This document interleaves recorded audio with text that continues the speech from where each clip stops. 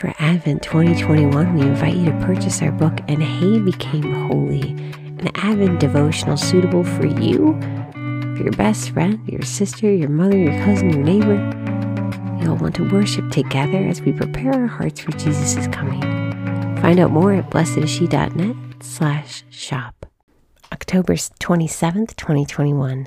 Today's reflection is written by Nell O'Leary, Hidden Life and the Front of the Line.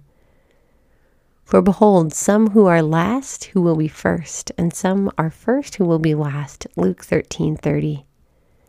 I closed my eyes kneeling on the carpet in this hotel's side room where the conference had adoration for the weekend. My knees were numb, and maybe so were my toes, but I closed my eyes and just moved from one rosary bead to the next. I asked our Blessed Mother in prayer to please help me be little, to be last, to set aside my insecurities, or better yet, even to heal them. Here I was one of the event speakers, and yet I felt uncomfortable being in the limelight, anxious that what I had to say would seem obtuse or ill-conceived. I meditated on her life with Jesus in Nazareth, her hidden and holy life, and I felt more at peace with each Hail Mary. Your hidden life may be behind a barista's apron or a mother's top knot, a double-breasted blazer in court, or a child's read-aloud book in the classroom.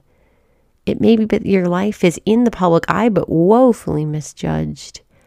It may be that your life is lonely behind the screen you're reading on because you don't have what everyone else does. All those people in first place with their fiddle, leaf, fig trees, perfect curves, handsome husbands, rose-colored linen sheets. Jesus sees you. His gaze never falters from you in the back of the line, hemming and hawing, fidgeting or listless. We do not save ourselves.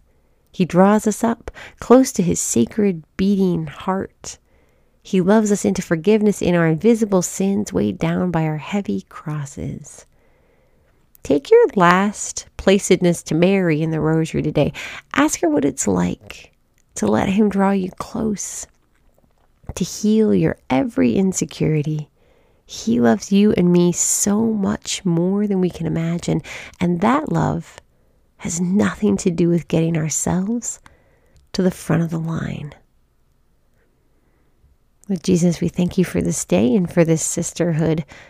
Help us to let you draw us close to your heart. We ask this in your holy and precious name. Amen.